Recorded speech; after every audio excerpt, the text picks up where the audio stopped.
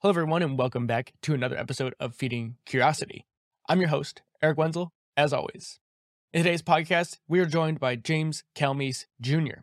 He is a Western Illinois graduate who works in financing and shipping. He is the founder of the Good Vibes MI Edition, a live entertainment entity involved in the underground music scene and the early stages of the music business process and sports, and that is where his passion lies and where most of our conversation takes place. His artists have amassed over 15,000 streams and more, working behind the scenes with artist partners to Joel Stevens, Kamari, AB, and Little Scissor, also as a talent buyer and promoter, just to name a few of the artists he's worked with or promoted. And you can reach out to James on any and all of his socials, and I'll have a link in the show notes for those interested.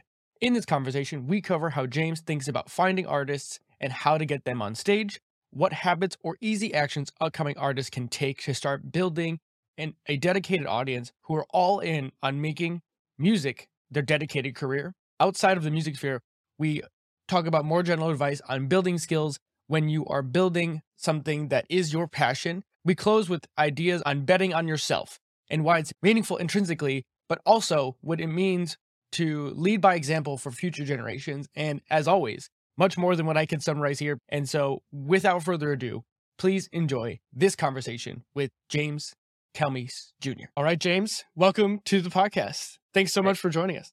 Yeah, thank you for having me, man. I appreciate the invite.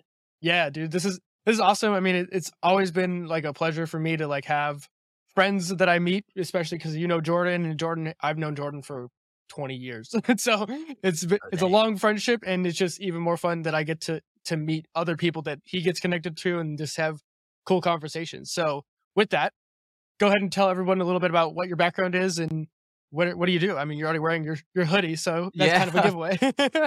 All right. So my personal brand is just James, but I run an entertainment company called Good Vibes My Edition. I was like, back to the personal side, I do artist management. I manage a UGC creator, user generated content creator. I do a lot of the back end stuff like that. And then for the Good Vibes, I host concerts. I find new music. I run a YouTube channel called Good Vibes Radio, and I run my own podcast. Thanks to you, you were a big help in getting that started. But I also, I'll sit down with artists and other people in the industry, on the underground side, and try to just elevate and share knowledge. And then for my professional life, because this is all like still it's a side hustle level. So in a personal life, I'm in banking, and then I work at UPS. So 2 jobs. Gotcha. Man, you're just grinding away on all fronts on that one. Yeah, man. I stay busy. Yeah, I mean, I get it. Trust me. We were just talking before we hit record about all the other things I'm doing in my life, so I get it. So kind of just rewinding the clock a little bit. What did you like? What was it like for school? Like, what did you think you were going to be doing? And like, what was it? Obviously you went to college and that kind of stuff, but just curious, like, how did you end up falling into the side hustles that you got into? Okay, so school was like challenging for me a little bit, like, because it was, most stints, like, because looking back, I was kind of sheltered, like, in a sense. So when I got to college, I was like free will, like, so, First time off to the races to do whatever you wanted. yeah. So, um, it took a little bit, but in college, I found who I was, and then my dad's a DJ, so music had like been in my life the entire time, and my dad had even like put on concerts, and that's more than like going to DJ at the local bar. So my dad had concerts with like T-Pain, and then there were just other concerts in that area, and I just saw this like need for entertainment with hip hop because I live in a predominantly white area. So, you get a lot of rock shows, you get, EDM DJs, and, but when you go out, all you hear is really hip hop.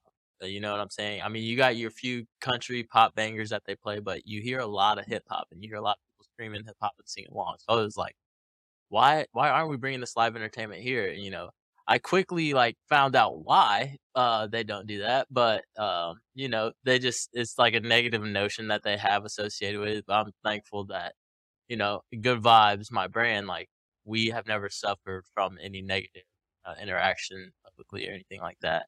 Hmm. So I started my personal music career. I was an artist, and that's how I met Jordan. Um, I met him and DJ Love, and they kind of took me under their wing and helped shape me along with some other guys.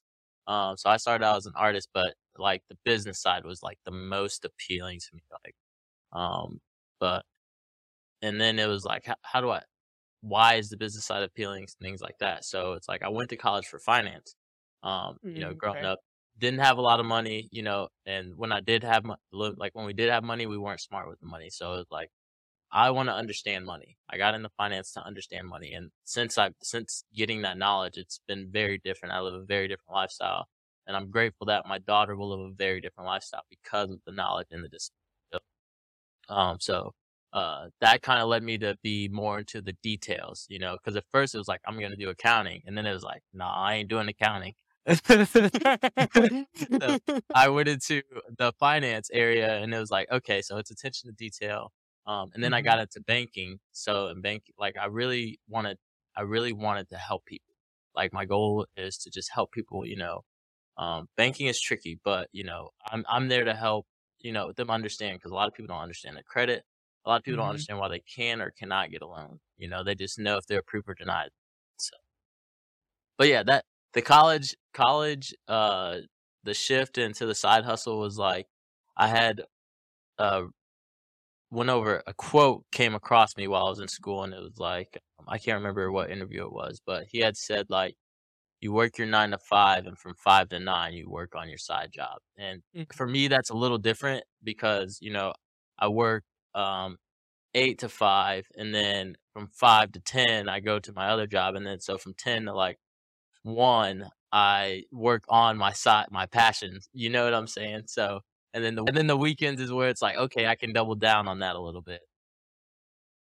I get it. I mean, I've been doing this since. I mean, actually, uh, like, so February 9th, I crossed the 5-year mark of doing this podcast. And Congratulations. thank you. I mean, it's wild to say that. I mean, I started this as I was wrapping up my college career, and Yeah. then I was like, well, I guess this is the new college career. I Yeah. remember similar to like your idea of like you hear a quote of like, you know, what do you do after work kind of thing. Mm. Um, and I remember listening to so Tim Ferriss is a huge influence on me, and one of the things he always said was like, "What's your real life MBA?" And part of it for me was like I didn't really feel like going to school and taking out a bunch of debt for not a lot of outcome. Like Yeah.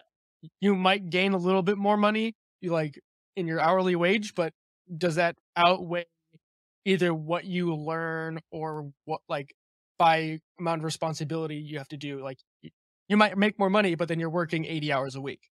Yeah. Like and you probably aren't gonna enjoy as much of that. So, for me, doing something like this was always like, well, I can just have fun conversations and continue to learn from others, and then also give back is Yeah. kinda like and I think that's a similar through line to what you were talking about. Um, it's interesting like, I don't normally hear a lot of people who get into music and then get more attracted on the business side of music. Yeah. Normally you get people who are like, "I just wanna be able to make banger songs and get a bunch of views." Yeah. Yeah. Or get a bunch of plays and go play giant stadiums, like, that's an interesting one, like, what was it about the numbers side that really drew you? So, I live like so. I had like many tours. I did a bunch of that stuff. It's like I've had groupie. I've had fans that were like, "We're gonna follow you to the next city," and it's like I'm just a kid from WIU. Like I still recorded my dorm room closet, so this is sweet. So to me, it was like I hit a peak of satisfaction, and then it was like, Okay. how does this really work? Because like to me, it was like it's like I have those people that are sticking with me right now, but it's like, how does this really work? How do I get more people? And then it's like, as I learned that side, it was like, I can help people who don't, because with when you're working on your craft, there's a lot of self doubt, and I wasn't winning those battles off, just with my sound and things like that. So it was like, but when it came to this stuff, it's like I don't question myself. If I'm Mhm. so like now if I'm coaching, I talked to my artist earlier, Lil Scissor, about SEO for his YouTube, and what speaking to him about that, there's no hesitation. It's all confidence. It's I know you need to do this, this, this, this. you know. So it was different. It was different. The experience is just different. It's like when I was making music, it's like I enjoyed it, but now I'm worried about other people. And so now on the business side, it's like I enjoy it, and I don't care as much if you think I'm right or wrong. I've done the work to know I'm right. Yeah. And that can't maybe it's like the instant gratification because the knowledge is out there for the business side. It's all out there and it's all free for the most part. So that and it was like I've seen success. I've had artists organically, hit 1,000 streams in 24 hours, and Mm. you know, I've my first year managing, I had artists opening in Chicago for like major acts, and it was like this is their first year making music. I got them on a stage like for free in Chicago, like that. So and it was like I don't know how I looking back, it was like I kind of lucked out with like shaking the right hand for that, but it was just like I did Right. that in my first year, so it's like okay, I'm good at this. Let me keep building on Yeah. Like there's something you understand about the skill set that requires you. You sound almost like a producer it. or like cross between like an agent and a producer. I don't really. Yeah. Well, the interesting thing is like my friend Tyler that I met in college, like he was a booking agent and I was an artist, so it was like okay, like things are coming together. But I would be hanging out with him, and like he'd be working for one of his other clients, and it's like, yo, so how do you do this? How do you do that? Yo, that's dope. Like that's crazy that it works out like that. And so I'm like watching and learning from him because he was a Mhm. booking agent and he was very prominent. Like we got into free shows all the time. Like I've met Lewis a Child. I've met Waka Flocka like backstage. Like, yo, what's up, James? How you like? What's your name? It's like, oh, I'm James. It's like, oh, nice. And that's crazy, right? But I'm in Right. college, bro. Like sheltered, Yeah. like sheltered kid, like didn't do much, didn't leave like my area. So I'm in college, I meet this kid and we're doing all these crazy things. And it's like, yo, being on the back end is not that bad if I still get to meet these guys. Right. I mean, because that's why you got into music, right? Because you get to meet all these people that you Yeah. looked up to, and it's like if you don't like, especially too, it's like I think who was I listening to? There was an author I was listening to. It was Mark Manson, the guy who made The Subtle Art of Not Giving a Fuck. Yeah. Yeah. Okay. That Okay. author. So he's been going on tour with talking about like he's got a documentary coming out, I think, about his work because he blew up and like the book is stratospheric, like Yeah. it's insane. But what he was saying is like there's certain things like people will be unfulfilled, and it's like a lot of people, especially once you're a successful author, people come up to you and be like, "Well, I want to be an author," but then they don't. It's like you choose the things like the pain that you are most comfortable with, Yeah. right? So it's like for you, it sounded like making music and having doubt about like the quality of your music or whatever else it entailed just wasn't your flavor of pain you wanted to deal with. But Yeah. like Yeah. helping other people, helping elevate other people was kind of like, I could do this. Like this is fine. Like I enjoy whatever reason. It's like there's the secret sauce in here is I enjoy helping propel other people to their whatever level they want to get to. Yeah. And that's what it was. Like, I mean, outside of like the managing side, like putting on shows, dude, like Hmm. I've brought, my very first major act because I've done showcases with, emerging artists from the area, but my first major act was Montana 300. I had a dude come and he was like, "You put this on?" I was like, "Yeah, man. Like, what do you think of the show?" And he was like, he just started crying, and I was like, "Yo, are you okay?" And he gave me a hug. He gave me a big ass hug, like for a minute, bro. Like you would have thought like this is my best friend. I hadn't seen him in 6 years. He gave me a hug and he was just and we talked and he was like, "My parents don't let me travel to concerts or anything. So like I appreciate you bringing this here." And Yo, I that's was just awesome. like, "Whoa." Like, cause that's a moment I'll never forget. Cause at first it's like, why is this grown man crying to me? And he was like, and he wasn't a grown man. He was like 18. But I was just like, that's the kind of impact I have is like, there he was telling me about how Montana's music inspires him when he does like that. And then he was like, I can't believe I got to see him live in my hometown. And it was just like, yeah, I'm doing something. I'm doing something right, So Yeah. I mean, it felt good. that's so dope. Like for me, I mean, I've had many conversations with my closest friends, just like the impact music has on us. And I think music is one of those things that like transcends so much. Like Yeah, it speaks to something, and it's like, especially I think with like the post pandemic stuff, I think people are going to realize that you can't translate everything to the digital world. Like yeah, there's a different energy. I'm sure you get this like you could speak like go ahead and speak on as much as you want, but like being on stage, even if it's a small show, I think some of the smaller shows I've been to personally have been some of the best shows I've ever been to, where it's just like one tiny bar room effectively, and it's like Yeah. maybe 200 people, if that, you know, and it's like wall to wall, and everyone like almost everything is front stage, right? Like, Yeah. Yeah. So but go I ahead. like to tell people like music is universal. Mhm. It's a universal language. Like whether there's words or not, like you're gonna feel it. You're gonna feel it. It's a universal language. Whether it's happy, sad, mad, like you're gonna feel that. So one thing that just grasps me about music is how universal it is. Cause like this kid didn't look like me, you know. He didn't look like me, and he was like, I'm never going to forget this.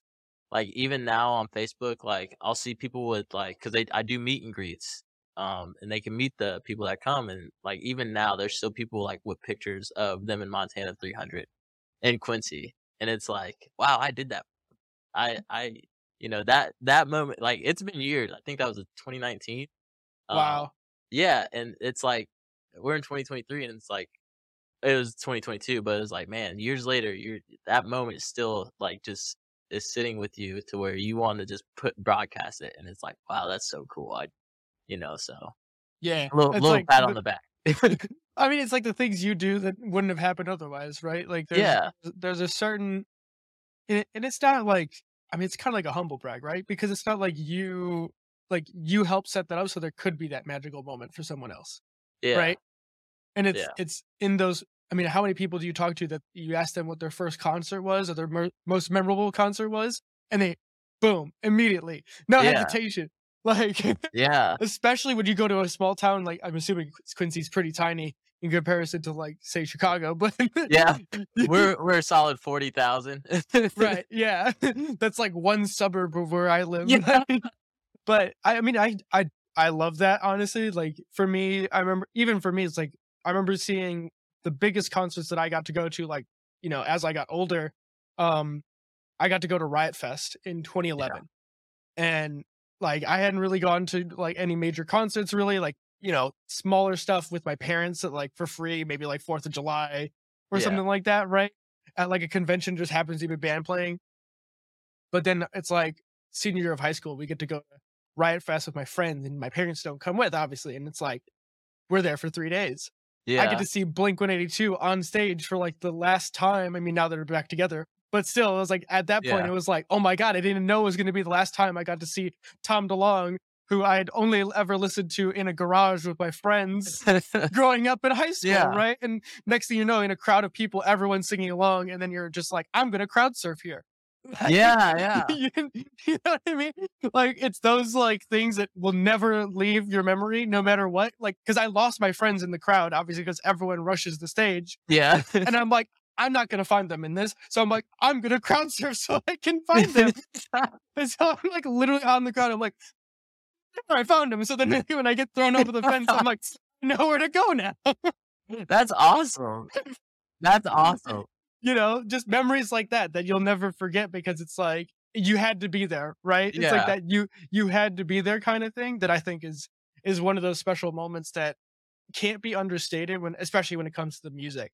I mean, yeah, even seeing shows with Jordan, like when he was on stage at a few places, like I'll never forget those moments, just being like, yo, I like my friend got to play at that place that's now closed kind of yeah. thing. Yeah, and they did a lot. They were super active, and that goes back to, like, um, the passion in it for me. It's like, how did they get on that stage? I'm curious to that, you know? I'm sure they had a great set, but how did they get there? That's what Yeah. so You but gotta yeah, convince people that, like, how do you get people to say yes to someone? Like, do you have to give demos? Like, what is it like, what does it get, like, someone to take the chance, especially in someone new? Like, that's the yeah, hardest thing, I would say. yeah. The pitching process is so weird. So, um, for me, when I 'cause my first artist I managed was Joel Stevenson.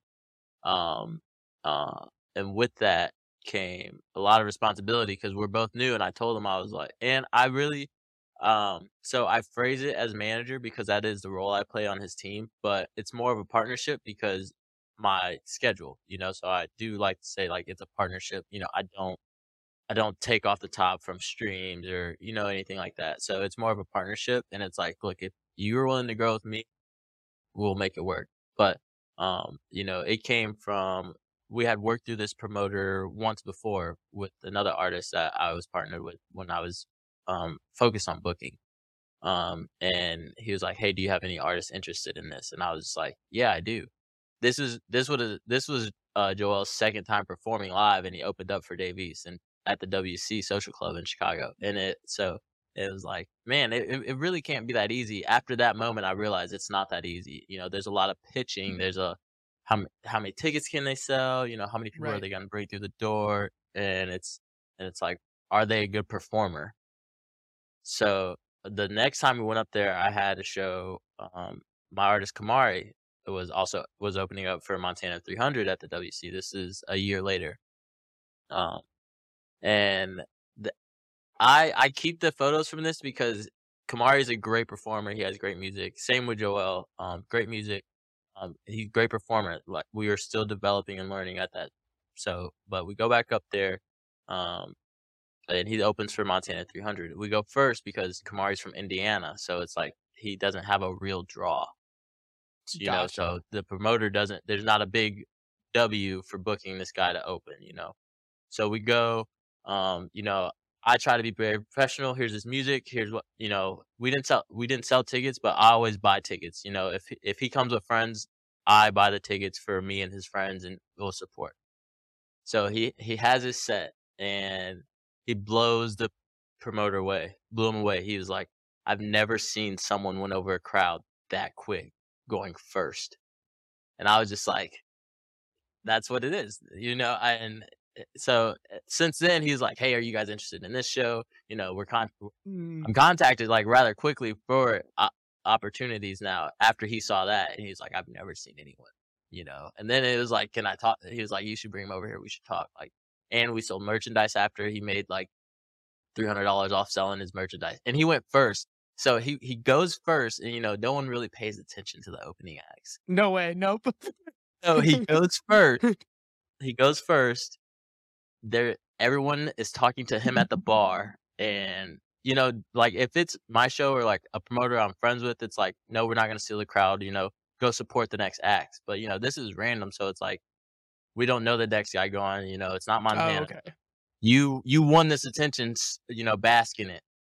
So we're standing at the bar.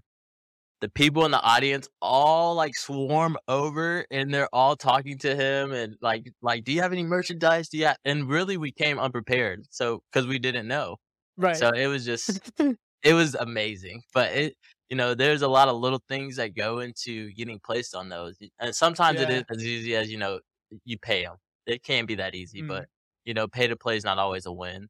But I tell people, like, if you pay to perform somewhere, take something to sell so you can make your money back. Because you can sell tickets, but it's hard to sell tickets if you're 5 hours away from the venue. So it's like, take something to sell. Yeah, because you're not gonna have like the name to be able, unless you already have a standing. Like, I feel like it's different now when you have Spotify, YouTube, and all those different levels of reach. But if you're still starting out, getting that like natural traction is still difficult Yeah, in this and world.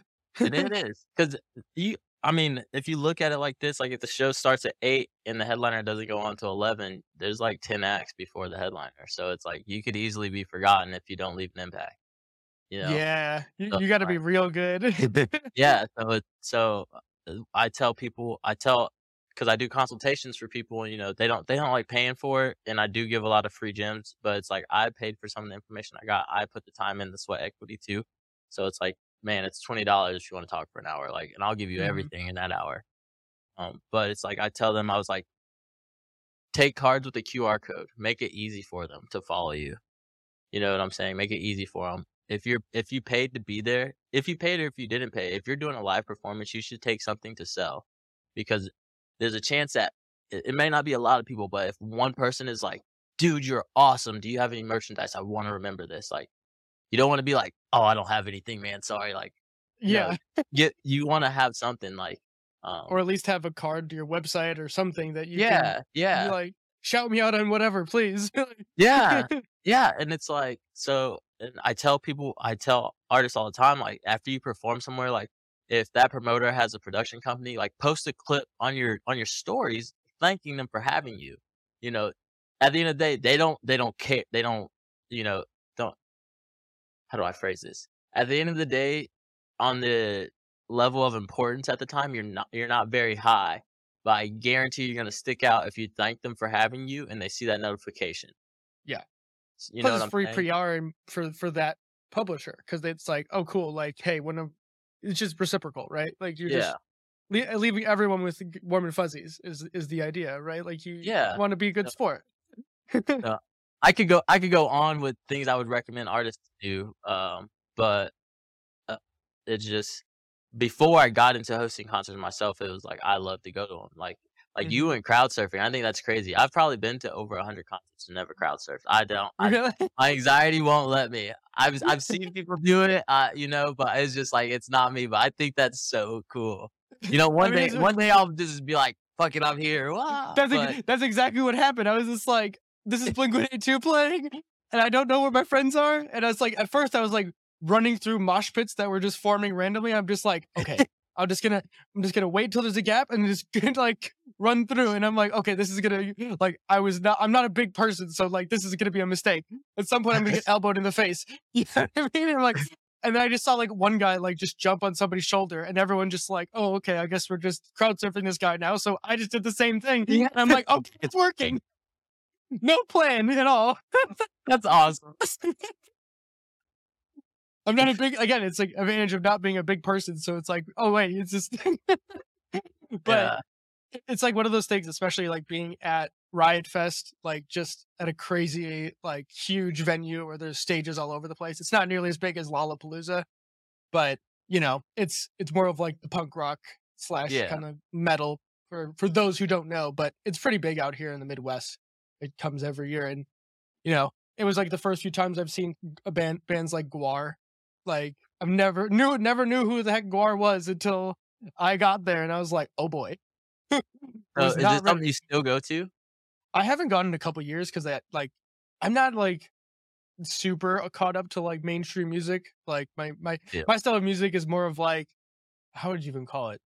Like chill melodic EDM is kind of my forte Okay. now for like focusing because a lot of the work I do is all like thinking work. So I just need Yeah. stuff that kills the background noise for me. So I don't really like the music I listen to now isn't really like No, I that feel. that high energy anymore, unfortunately. I've Yeah. also never been super mainstream person when it comes to music tastes, but that's really not really a main point at all. Um, Kind of going back to what you were talking about with your artist though, what did like say you're talking to like a new artist, what would be like the top one or two things you would recommend either they stop doing or start doing right now to like So, help promote themselves, to like everyone make themselves more attractive to either getting on stage or whatever it is that they're trying to do to just jumpstart their presence. so I tell a lot like people that wanna perform other places, professionalism is really good, just to start there, like, uh, I sat down with a promoter in my area, Rios Mios, and he was like, people just say like, "Yo, you're the promoter guy," and it was just like, okay, that's cool for what we're doing, but it's like, okay, if you wanna go be on stage in front of 300 people, you have to, "Hey, I'm this person, I've been to a few of your shows," or, "I think it's dope that you bringing him to the area. I like what you're doing. Like, do you have any openings?" Just the professionalism aspect is really good. And then, just and then, like, your content needs to be good. Like, I know everyone's like, "Content, content, content, content," but, like, I I don't think it's like you need to post every day, but I think it needs to be worth watching. Like, if you message me to be on my show and it's like, okay, did they send me their music or did I have to go look for it? Like, did they make it easy for me to find them? Like, if I click on their social media, are they actively like pushing their music? You know, um, I don't think promoters are as entitled as, oh, this looks like it was like filmed poorly, like I can't book him. I don't think that goes into it, but it's like, okay, are you actively pushing your music? Like, is music something you really want to do? Or are you just like a hobbyist? And there's nothing wrong with being a hobbyist and trying to do stuff like that. which because honestly, hobbyists are the people that are probably willing to just be like, "Oh, it's $400. I have $400 here." More so than someone that takes it serious, and that's neither here nor there. But I don't know. Mhm. The things I look for when people ask me to be on shows is like, how did they approach me? I'm cool. I'm at the level where it's like, yo, you do shows. Like, how do I get on a show? I'm at a level where like that's okay. I'm not gonna be like, you don't talk to people like that. I'm not. That's not who I am.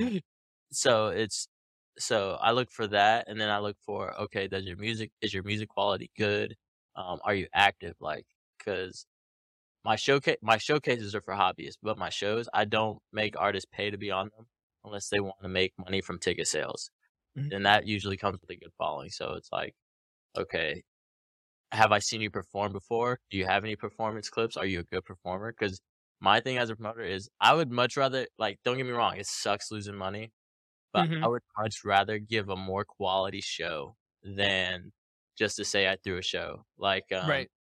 I did Kurt Cobain's and for my last year on Spookfest, That's cool. and it was a lot of hiccups and a lot of things went wrong, but it was just like Mhm.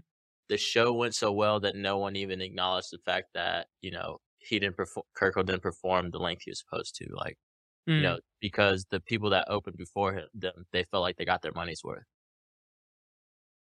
That's a quality show. To me, that's a quality show. It's like Yeah. they have no idea that Kirko was supposed to perform 20 minutes longer because they felt like, "Wow, this is a good night," "I paid to see Kirko, but I got so much more," "I got Joel Stevenson, I got AB, I got Kamari, I got Nick Moody," So it was just like, "Okay, this was this was worth it." And so That's I would cool. much rather throw a quality show than just, "This guy paid me 250, go up there, you got 10 minutes." Right. And then more money at the bar where you don't make any money and they're not thinking of the quality of the show, they're waiting until Kirko comes on. And it's like Mhm. if that was the case, if I did throw just anyone up there and they didn't grasp the attention of them and they spent time at the bar, they would have noticed that Kirko cut his set. So it's Right. just like yeah, so that's kinda what I look for as a promoter, just how active are you? Are you a good performer? Because I do host showcases. Have you supported me? Like, and that's where it comes back to, share if you get booked, share on your IG story, thank that promoter. It's like I'm to where it's like that would mean a lot to me to be Right. shared on your story and highlighted. That would mean a lot to me because I'm still building my platform. I put a lot of money into ads for shows, and I don't make people pay to get on them. So it's like if you can help cut my expenses by shedding light on what I'm doing, that's great. Right. Everything counts, right? It's like what I've heard recently, and I really do agree with this. Like, especially in the like podcasting world, or even something like promoting. It's like every conversation, every show that goes well, it's like a layer of paint, and you're just basically building that mountain one layer at a time, and Yeah, it's like you're building a living resume because you never know, like all these guys you're that are like first, second time, or first 10 times on being on stage. Who knows where they're going to be in 5, 10 years? yeah, Right? yeah, Like, they could be the next whoever, right? The next big name that everybody's talking about, and it's like people are gonna be like, "Wait, where did they start?" And next thing you know, they're gonna be like, just because of how the internet is linked nowadays, you're gonna be one of the first names that's probably gonna be popping up if that ever yeah, happens, right? Like, yeah. it And and that's the coolest thing is like when your name is mentioned in rooms you've never been in a positive light. That's Mhm. that's like for podcasts, for example, I've been like I went to lunch with my friend today. I was like, "Yeah, I have a podcast interview tonight." I'm excited because I listen to your podcast, so it's so cool to be on the platform. So he texted me. He was like, "Are you still doing your podcast interview?" Because he was gonna watch it live. Like he was like, I Oh, was like, wow. "Yeah." I was like, "It's gonna be pre-recorded, but like so it's like that it means a lot. It means a That's lot. awesome.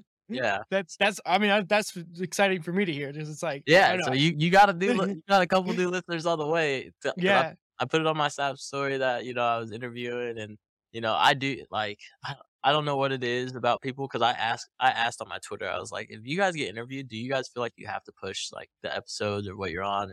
People were like, "I do because I want people to hear my story," and then I had people saying, "No, not really, because it's not their platform." I was just like, that doesn't make any sense to me because they took the time to, to have conversation with you, whether it went good or it went poorly. Like they took the time. I would appreciate if you just push it, but so I Yeah. plan on. I'm like grateful. Yeah. I mean, I don't know. Like for me, it's like part of the reason I just changed my philosophy on this. I'm curious what you have to say, but like, you know, when I first started doing this kind of stuff, I was always just wanted to be not about my face, but about the people I'm talking to or the ideas I'm talking about. I'm a Yeah, very idea centric person, and like, how do you orient yourself in the world to operate well? And this is kind of like, this is totally how is the sausage made. So for those people who want to be meta, this is for you. But like, I normally don't talk about this, but this is like how I think. And for me, it's like, okay, well, and especially with getting on YouTube and doing more video like we're doing now, I'm like, oh wait, people really do enjoy like connecting to a face, even if it's static. yeah, Um, and it's like I can't hide from the impact that I have on this thing. yeah, As much as I don't want it to be about me, like it's like there's a certain fraction of this that is unavoidably me. yeah, Because I'm the connection through it all. And but part of it too is still it's like I want to do justice to anyone I have on and be able to kind of cut through because I started doing this like right around 2016 where all of, like the division and the kind of the yeah. craziness within the political world started really getting crazy, and I don't think it's gotten really much better or some would I'd, ag- say worse. yeah, I'd But agree. this is this is not a political discussion by any means. But really what as I've always wanted is just like we should just talk to people more instead of passing judgment and being like, well, this person has bad opinions and I'm going to be angry. Well, why don't you just ask them honest questions, not in an attacking way, not in a judgmental way. Just be like, hey, tell me, like, why do you believe that, or where did that come from? And just explain your life, or as much as you're willing to explain to me. And I think at the end of the day, almost everyone can be like, oh, okay, I might not agree with you, but I see where you're coming from. Yeah, yeah, I, yeah. I agree. It really can be like that simple. Yeah, like It really it can. doesn't have to be crazy. And it's like, yeah, I mean, we're all trying to do this to like further, maybe not an agenda, but like we have experiences and things that are worth sharing. And like I'm sure I'd love to be successful and stuff like that, but it's like I get so much value from this. Just like even if this was never recorded and it didn't go online, I'd still find value from this personally. It's Yeah, just a bonus that I get to share it with the internet. And like, hey, I don't know how other people are going to take this, but I hope that it's like there's a gem in here that it's like, oh damn, if you wanted to be in music or whatever, like you yeah, something gets recommended and someone runs with it and it like sets them on a trajectory to go do the thing they didn't think they could do. Dope. Keep yeah, doing it. yeah. I mean, and you did that for me for my podcast. So Right, and that's what it's all about in some sense. Like I was always that like young kid who was into like science and engineering and stuff like that, but I didn't really have like mentors per se to like, hey, this is what you go do in the world. yeah, And so a lot of this is just like, okay, well, if there was something that a younger me would want that should have existed when I was little, like what would it look like? And it's like, well, I guess this looks like this. yeah, And so I'm just doing that until it gets boring or it transitions to something different. But like yeah, it's always just scratching your own itch. I think it's like, and that's why for me, I'd never wanted to just do one topic because I think it's there's so much to explore in the world. Like yeah, I might not be as into music and stuff as you, but like there's still parts of it that I'm like, damn, there's a lot to dig through, and who knows, maybe it'll apply. I mean, like yeah, the business side of everything, like a lot of what you've already said with when it comes to like even for a musician, like, hey, you got to still learn about like what's your reach look like, or hey, what are like how active are you? Like, do you post regularly enough, even if it's just once a week or something? yeah, Like, how are you automating yourself? Like all these like quote unquote boring things, right? Like the business stuff, yeah, like it's like the things that are hidden, like the invisible work that you have to do. And you know all about this, yeah, like yeah, all the things. Like I remember when I was working on I'm curious what you would have to say, but like I was doing some like animation type stuff, like was trying to get intros ready for like YouTube stuff. yeah, And I was working on a 4-second intro for like hours. And I made like 10 different iterations of it. And I'm like, this thing is 4 seconds long. And I spent like 6 hours trying to do this thing. You know what I mean? Like, yeah, I'm like, but you love every second of it because you're like working on like, yeah. You're like in the zone. Yeah, you're in the zone. Cause all right, so for the YouTube channel that I run where I share music and, things like that, um, I had to come up with, like, how do I want this to look when they're playing it? Do I just want a picture in the background? You Hmm. know, 'cause, 10 hours on a 4-second intro, mine was very similar. Cause it's like, I don't know anything about editing, but, I kinda like what I'm doing, so I'll figure it out.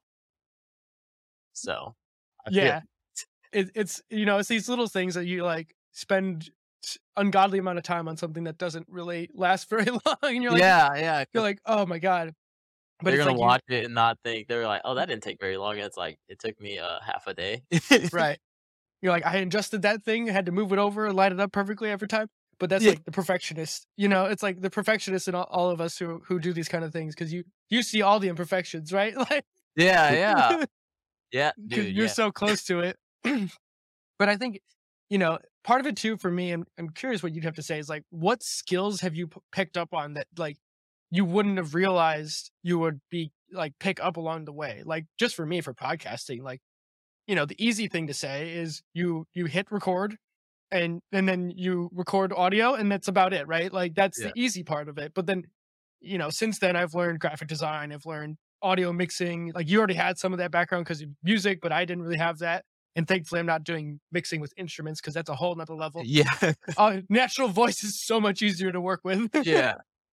But it's like all these other skills that just get pulled in because you're like, well, if you care about the quality of a thing, and that's kind of what you were saying with the show, right? Like you could just be like, well, give me X amount of dollars, you'll get on stage, but I'm not going to help you or I'm not going to try and Yeah. whatever. Like, but like you care about like the presentation and I mean, I don't know, this is not a technical term, but the vibe of the show, right? Yeah. Like, Yeah. and I definitely want to go pin that one. Like, I really want to come back to like vibe because I think you have like you had a thing on your it's like vibe check or is what it's called. Yeah. So I Yeah. wanna go back to that and, like, just vibe categorically, like, like, it's kinda like taste, right? So, my Vibe Check series, is a showcase series. The idea started, um, I look for talent. Because I wanna put good performers on the big stage, like, if you can help me give the people paying $20, $25 to be here a good show, like, I will reward you every time by putting you in front of, 50 to 100 people to make you a fan. Because it is being in the small area, it's really tough to draw, no matter who it is, no matter who it is. Like, Montana's still my biggest show, but my best show is probably Jaron Benton. But back to the showcases. So I do the showcase competitions, and I like to think I'm fair as far as what I experience, what my friends have experienced as a promoter. Like, so it's like it's $50 and we split ticket sales 50-50. So if you sell as many tickets as you want, you keep 50% of it. If you want to sell merch, you can sell merch at the show. I take no percentage of it because I'm a DIY promoter, so I have to pay the rent venue. So it's like it's nice to have a guarantee. Um, so the vibe checks, the goal of those is to find talent to put on a bigger stage to have a better outcome of final presentation of the show. And with that, that's how I found Kamari. That's how Oh, that's dope. yeah. So, I did a vibe check tour, and it was like I'm booking people from that area to perform in these locations.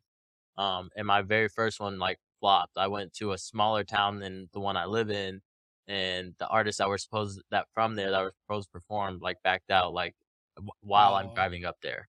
So, Kamari still drove from Indiana. They had a and it started as a competition, so I paid out. There was a grand prize, expecting there to be ticket sales and stuff like that, but it was like, I paid for the venue, I got paid a grand prize. Hopefully, I can break even. I had to change that format because I can't just be paying out $400 to have no one in the crowd. That's just bad business. Um, so he came up and he put on a great show. Like, he even had the other artists like, "Whoa," like, so, and then the next weekend we went over to Peoria and we did a show, and that one had a great turnout. Like, the atmosphere was just, I don't look for a certain sound at the vibe checks. I'm looking for artists who are talented and can perform, and they want to take their mhm. music to the next level. Granted, I'm not gonna be hands on and helping you get there, but it's like when you perform for a show, it's like keep track of how many tickets you sold. That's very important because Quincy's close to St. Louis. If you can sell 30 tickets in Quincy, you can probably sell 30 tickets in St. Louis. If You not know? double that, just because of volume. Yeah, yeah. People in Quincy are so used to driving to St. Louis for shows already, so it's like you're opening for Tech Nine in St. Louis.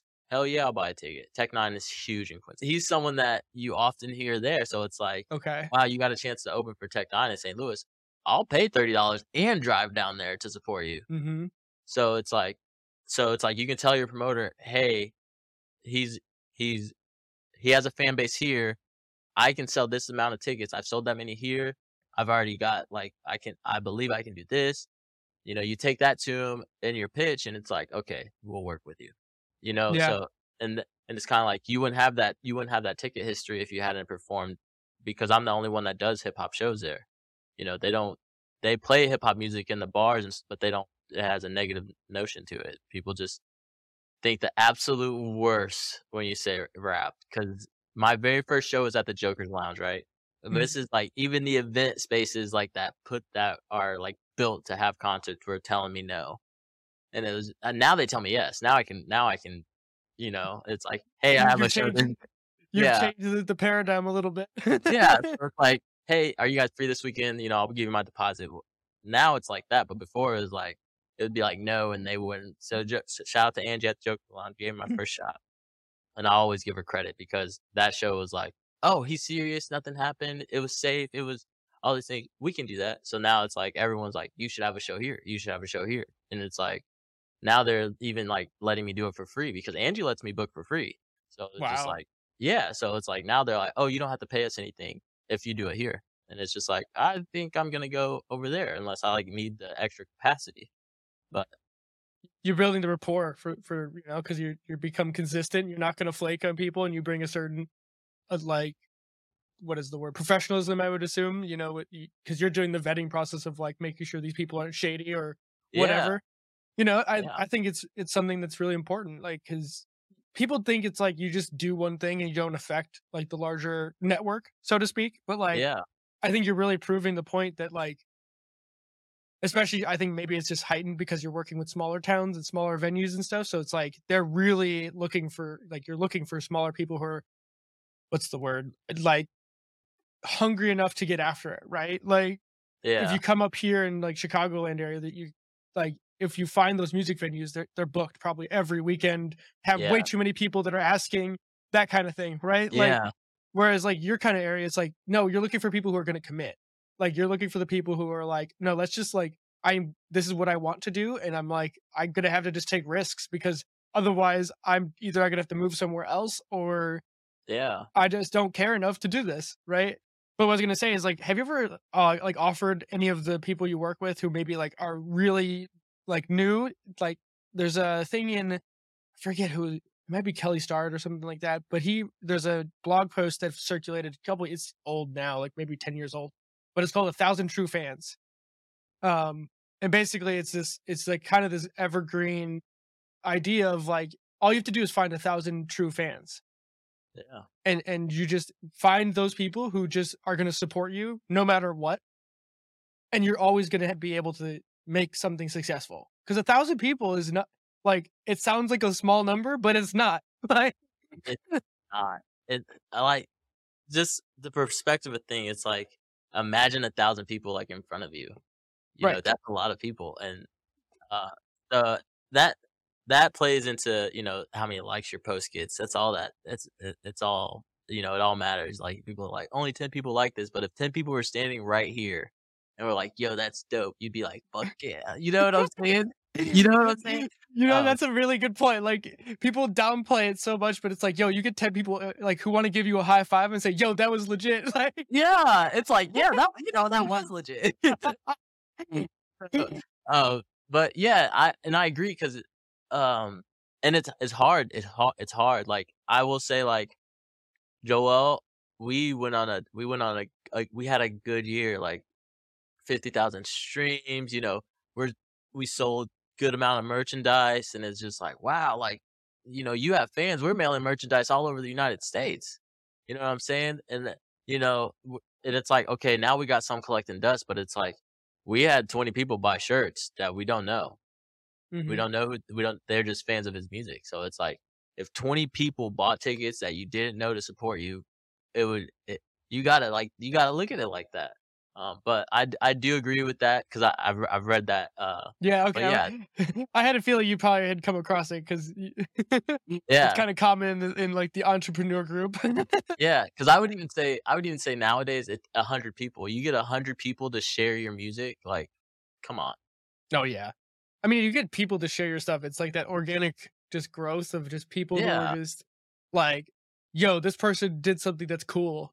Like, yeah, or someone gets excited about the thing you're doing. I don't know. It's been one of those things that like I just doubled down on doing like I think I did like 3 months of just reels. I posted one reel every day, and dang, that's a grind.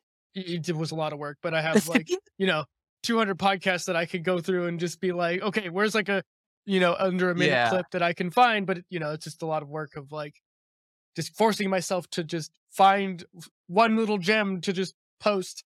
yeah, I've fallen out of the habit since I'm posting more of these long form ones now, but it's one of those things. It's like, oh yeah, okay, this is. I didn't expect it to be like a thing, but then it's every so often. It's still hard to predict, honestly, what's gonna be like a big one or not. but yeah, like, but like every so often you get that one where it's like, damn, that just popped off for some reason. yeah, I don't know why. And then it's just like you just get people, and it's like how like you were saying earlier with like bringing QR codes. It's like path of least resistance. It's like, hey, you post a clip, make sure that links to an episode somewhere else, either to a website or if it's already on YouTube, make sure like the end card shows up. It's like, yeah, how do you just keep people like exploring the things you're creating or yeah. somehow?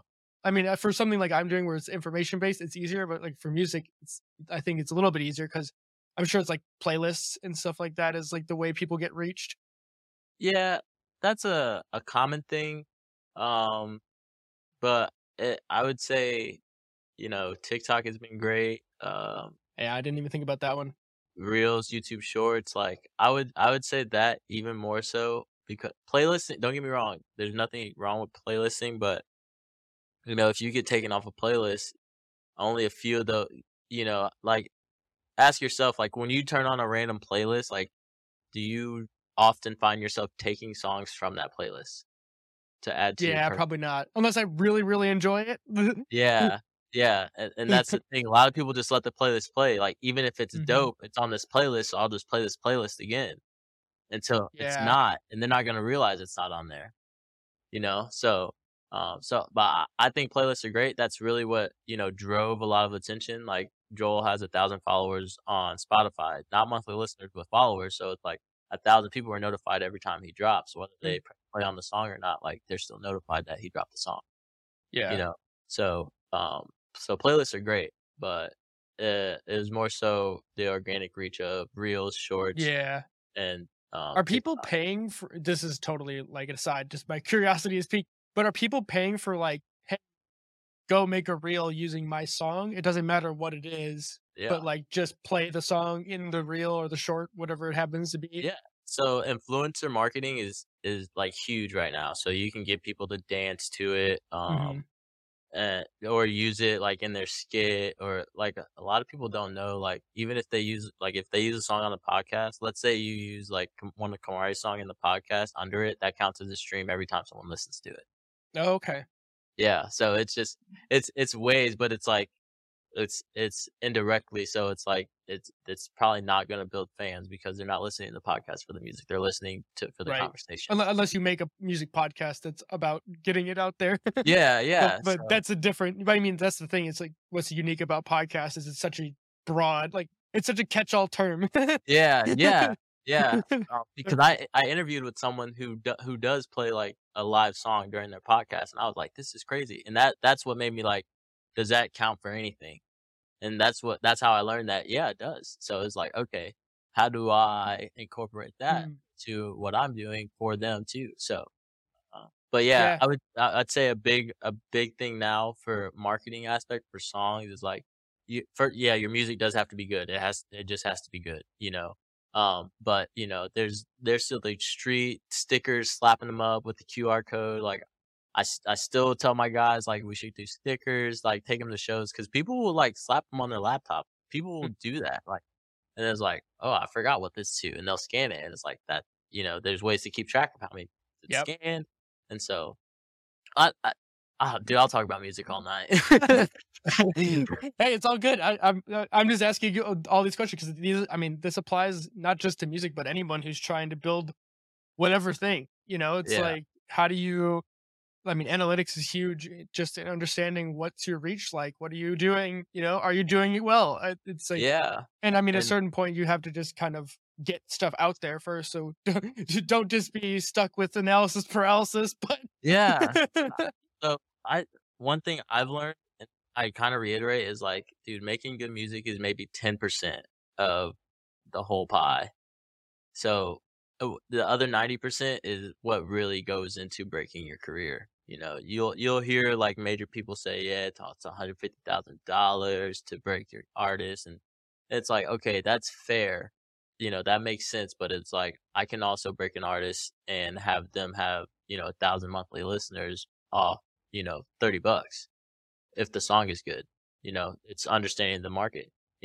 A song I did for Joel Stevenson, Grace, that was a $20 Facebook ad, and it still gets like 70 to 80 streams a day. That was a Facebook wow, ad off a it was like $25 Facebook ad. It was our first song that it was like a 4-day ad. It was our first song to hit 1,000 streams. So it was just like, okay, that's if we that's know great ROI. yeah, yeah. So it's like, okay, if we know where we're aiming, we can really do this, But then it comes down to budgeting and where we're spending the money, and if we're gonna constantly do this. And he was just like, I try not to tell them how to spend their money. I just advise them. I'm their partner. Like, I can tell them what's good for them, what's bad for them, but they're gonna do what they want to do at the end of the day. And that's because I'm not all in 100%, So I can't be like, stop doing that. And he got big onto paying for his post to be seen. And, you know, I think people have to realize like Instagram and all these social media platforms are, if you have 1 million followers, they're not going to show your stuff to 1 million people because that defeats the purpose. That defeats how they're going to make money. You know what I'm saying? So once you start putting money into it, it's like once you stop, you do see a little retaliation. So it's like now your posts aren't getting any traction. He went from getting 100, 150 likes on posts, starting paying to boost his music, and now he'll get like 10 to 15. Of course, that comes with all things like the algorithm changing and what Right. Instagram decides to push, because it just went from they're pushing reels to now they're back to pushing photos. So it's like, if you don't stay on top of that, then you really don't know, because your reels used to get 500 views and now they're down to like 50 to 100. And it's like, what happened? It's like they're pushing photos again. So it's like, so it is a lot. It can be a lot. There's so many like knobs to turn nowadays, right? Like before, you basically attach yourself to a big label, and then you They trust quit. them because they're the big label and they have the huge giant marketing team and all that kind of stuff. Yeah. They'll get you going. But now it's like, well, now you have to learn how to deal with TikTok, YouTube, Instagram, Facebook, whatever, like whatever else, Google probably on top of that. Yeah. Like For us, like Google, yeah, because it's like, okay, we gotta have good reviews, gotta make sure our SEO good, that we pop up, like, so, right. yeah. Personally, like it's kind of hard to say, like websites are kind of dead, or at least blogs are dead. But Dude, I agree. like I still think probably having an email, like a newsletter, is probably a good idea for most people, because that's the one thing us small independent people can control, just in general, because there's no Email's never going algorithm. away. There's no algorithm either, right? Like there's no Yeah. one throttling your reach. It's like if you get your people who really like you to sign up for the newsletter that you put out for your new Yeah. releases or whatever, then you got a direct line of communication for your super fans. Like, Yeah. doesn't matter if you become flavor of the week, or you're no longer, you get put in internet jail Yeah. for whatever reason. You still got it when you get back.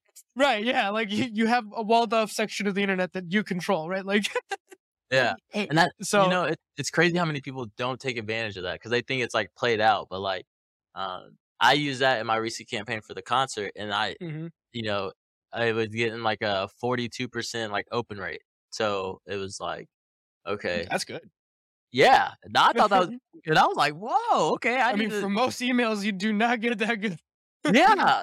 And my list is small. It's like 300 a little under 300 people, so it's like 42% of these people are checking this email, so it's good. So it's like, and then when you like pre-save a song or something like that, they ask you for your email if it's okay to email you. So it's like I went and looked at these guys' list of their saved emails. It's like you guys have like 100 people here that we could email when your song drops. We should do that.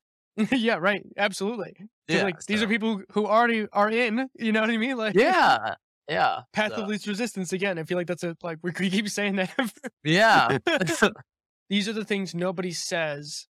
Hey, here's what's going on behind the scenes that everyone does because it's like, oh, these are the boring things, or yeah, like they yeah, feel like they don't matter, but then end up like these are the 10,000 like steps you have to take, and then once you do yeah, it 10,000 times, oh, it's like wow, now you're an overnight success, right? Like, yeah, yeah. Yeah, but they don't know that I was sending 3 emails a week and right, making new ones. They don't know I was spending 10 hours on 4-second intros, like so it absolutely. yeah, it's wild the things that we put into to develop ourselves and, our passion projects and things like that, you know? They see the final product, they don't see the 9 o'clock conversations, you know? Yeah, right. Absolutely. The 9 o'clock. That is what it is right now. I was like, wait. So, it's almost Monday already. The weekend's not long enough. No, it never is. I mean, we could keep going for hours and hours at this point. So we'll wrap this up very shortly. We've covered a couple things, but do you have any other books or podcasts or any people you follow that have like impacted your life to like learn like all the stuff you've really been iterating? Like any mentors you look up to? So, it was like once, cause I went on the road to sobriety. I got so cause I wanted to get serious about life. I had made some mistakes that it was just like, man, it's I gotta get real with myself. So I started reading more, watching TV less, um, you know, reading more, stop going out, so it was really Gary V. I read Crushing It, and that kinda got me on a spurt of that was like the first serious book I read. Like before that I read the Arena series by Morgan Rice, and that was like escapism, it just, but it was like Crushing It by Gary Vee, and then it was like Asking and Is Given by Abraham Hicks, and then right now I'm like reading Letting Go, because just I don't I struggle comprehending emotions and things like that and coping. So it's like I'm reading this to learn, and I've learned a lot uh, about pride and things like that. So those are I do read a lot of self help books because I don't have the greatest background. It wasn't always smooth sailing. So it's like how do you operate as an adult and Mhm. navigate these seas, the waves? Because you can't stop the waves whether you're up high or you can only surf them. Yeah. So, but like, so those books really helped me and stand out on my list. And then it was like it went from Crushing It by Gary Vee to Rich Dad Poor Dad. Mhm. And it was like that really changed my perspective on money. Like that was a big one. And then like leisurely, I read the book on Mac, and that's probably the book I read the most. And then my friends that are Mac heads, I got them a copy of it because it was you get to learn a lot about him, but the impact he had on us when we were younger was like it's nice to like see and hear about like studio sessions and stuff like that. Oh, Like that's this is cool. the guy that helped change our lives with his music. So it's like Mhm. it's cool to like hear the stories from his team after his passing and things like that. So, a big self help kind of guy these days when it comes to books, just for the knowledge aspect and the perspective. Because when you're not taught things when you're younger, or you're only used to seeing like when you want different than what you've always had, it's hard to navigate those. Um, Yeah, because there's no one you can ask, right? Like, there's no one yeah, around who's like, at least for me, it's like I have very Midwestern parents too, so it was like the idea of even talking about stocks. My parents like, be careful, they might take your money, and I'm like, what? yeah, yeah. Like The limited the thinking. yeah, I totally get that. And then I do actually have one book to add on for emotional awareness or emotional intelligence that I really like. Um, at least when it comes to men. It's called "I Don't Want to Talk About It" by Terry Real. Hmm. Um, Let me and write that basic, down. yeah, this. I mean, you could tell I have my own process for marking up books. I got all these flags all over it, but this one is the secondary title is "Overcoming the Secret Legacy of Male Depression." And it's not only depression, but it's really just like all of the ability, like how men are basically cultured by society to not be able to deal with their emotions as effectively. Like, it's kind of like, I'm assuming you're close to my age, being a 90s kid. It's like you're told to just grin and bear it, right? Like the typical male male of like don't show your emotion kind of thing, stuff it down and don't acknowledge it at all. Um and I just really enjoyed that book just as a way of like trying to contextualize and hearing all these experiences of like other people. And it's like, oh wait, you're not the only one that's experienced this shit. um and then kind of going back to the sobriety thing, that I've been hearing it so often nowadays, like people who are just not drinking anymore, like limiting it. It's insane. I actually ended up doing dry January for with my running. Before we hit recording, I was just like, well, I'm just gonna go all in and just run every day. And I'm like, well, if I'm running every day, there's no room to go drinking. um and it's just been an interesting thing. And I'm like, man, I don't know if I want to like even really drink that much anymore after doing 1 month. I'm like, this is nice.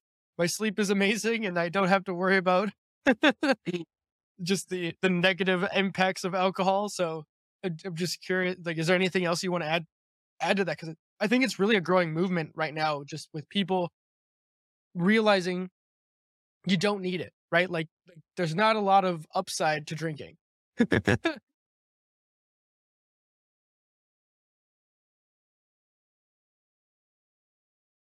Okay.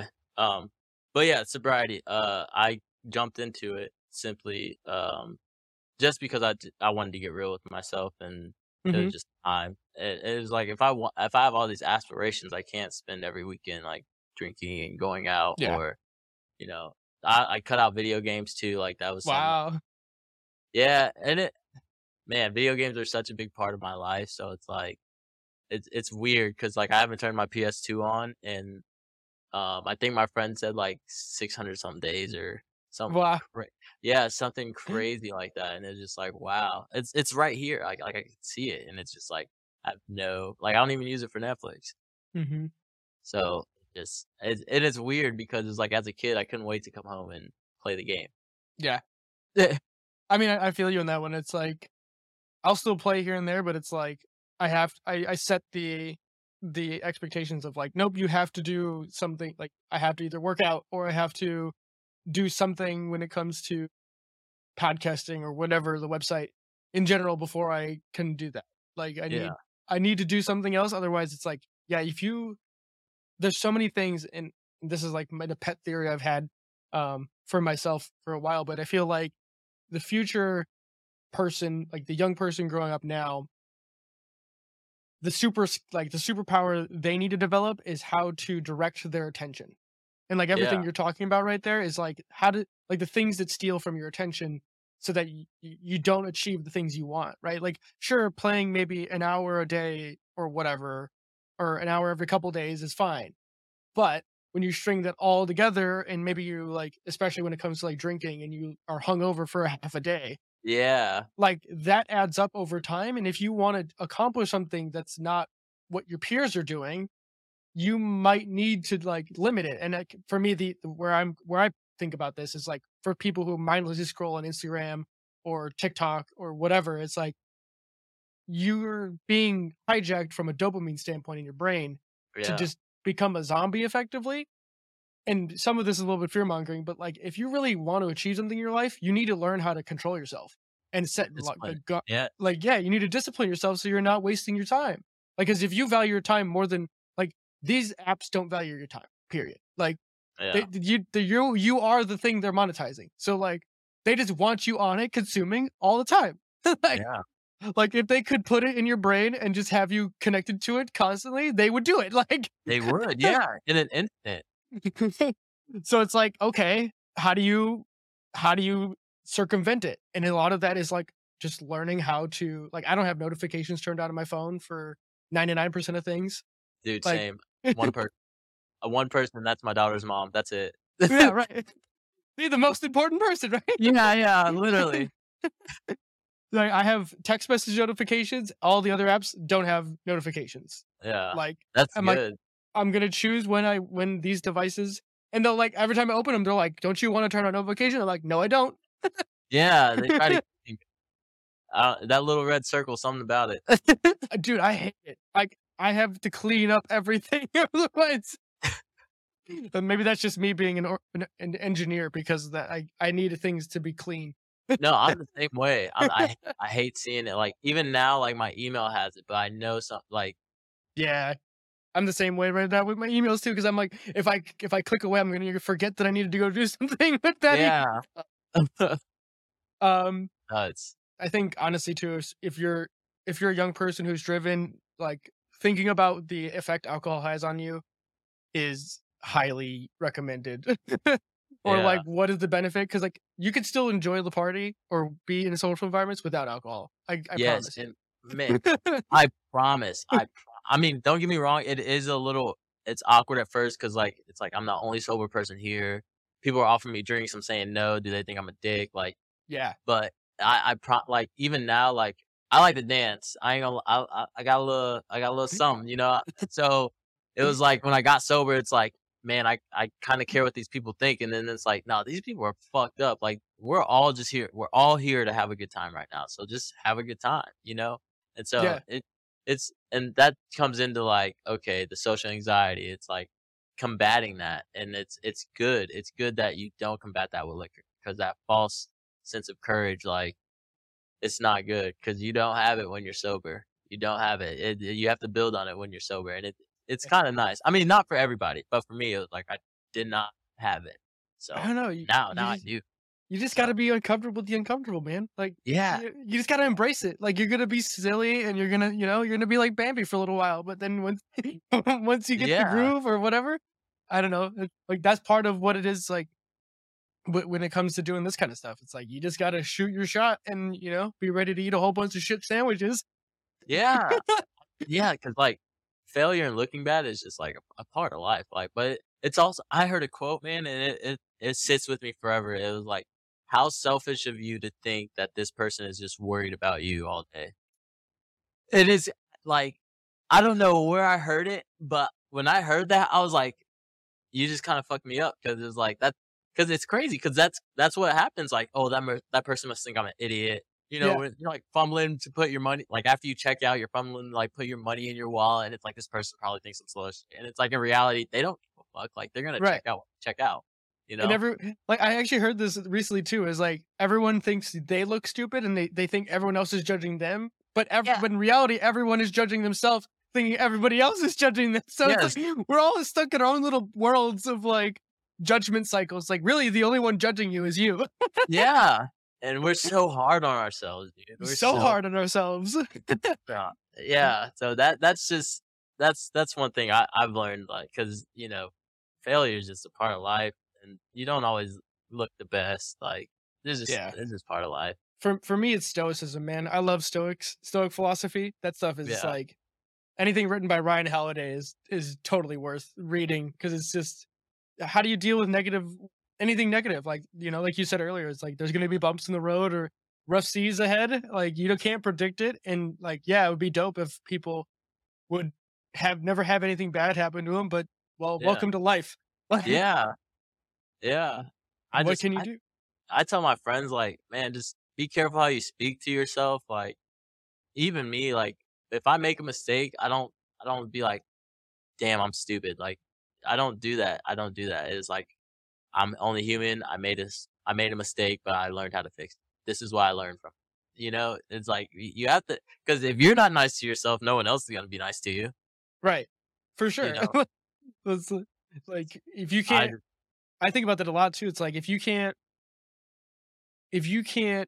have like self-respect like with your own conversations, then like how are you going to be able to translate that to other things, right? Like you said yeah, you had a daughter, like if you can't figure out how to deal with your own emotions and your own whatever like you got going on, like how can you hope to be a good parent or a good Yeah, partner or whatever, right? Like yeah, or just a good friend for that matter, right? Like if you don't, squash your demons, like they're just yeah, gonna go to your cellar, your soul, and box you until. yeah, yeah, dude. And man, being a father is crazy because it's like I don't raise my daughter how I was raised. Not that I was raised bad or anything. Everyone's just doing the best they can. With what they know. So I don't raise my daughter how I was raised, and like I see the difference. She shines different, you Mhm. know. And me getting over, like I didn't want her to have the anxiety that I have when it comes to being out and stuff like that. And slowly she's getting out of that phase of being super shy, but she still has her boundaries. But it's like, how can I show her it's okay to be yourself? I have to be myself first. So yeah, that man, yeah, I love it like Yeah. that. I mean, I love that advice. I mean, I always think about this. I'm not a parent, but I want to be, and I always think like being a parent is the one job nobody applies for. It just happens, Yeah, right? Like, there's nobody that comes in the room and says, "Wait, are you prepared for this?" yeah, and they'll and act like it's planned, and it's like you can't really. I mean, you can say we're trying, but it's like you can't really plan for kids. no, like, but you also can't plan for the mindset you're gonna have as a dad Yeah, or parent, just categorically. But like to me, I think it's like the most important job. Nobody, you know, yeah, nobody really knows what it's gonna be like until it's like real time in progress, and you yeah, just hope to God. I where did I heard this? There was a quote about parents. It's like you're holding the bow and they're the arrow, and you're just hoping you point them in a good direction. yeah, And I love that idea, and it's just like, yeah, it's like you just hope that you get them on the right path and that you set good values or good whatever, and you lead by example realistically, and you're like, "All right, go out in the world and flourish." yeah, yeah. Do your best so yeah, man, yeah, because everybody's just doing their best. Yeah, Yeah, I so I I love it. So, last but not least, maybe we'll do 2. I'm looking at my list of I have so many questions that I could ask. We could keep going forever. But, if you had a billboard with a quote that you could put on it, people are driving down the highway or whatever, do you have any, like, words of wisdom you'd put on it? oh man, Yeah. um, Or a favorite quote, maybe not your own words, but uh, I wrote one down, so it's not a quote like from someone. You had sent over like what's your favorite failure, and like um it was along the lines of like failing up, you Okay. know. What comes after failure is usually an improved version because you get the Mhm. chance to learn from your mistakes. So that I think that sits with me. Actually, no, let me change it. Change it. This one just came to mind. This is absolutely it was like how far would your imagination take you if money wasn't if you weren't bound to money? Mhm. It like the opportunities are endless when you don't have to worry about money. So it's like and it's like, why aren't we living like that in general, you know? Okay, yeah, it sucks to go work 9 to 5, but, like, I get to put on this epic concert that touches people and ignites something in them, you know? That's so it's like, how far would you go if money wasn't an issue? And it's like, I'd go damn far, and it's like, "Okay, so let's just figure out the money." Okay, let's do that, you Yeah. know?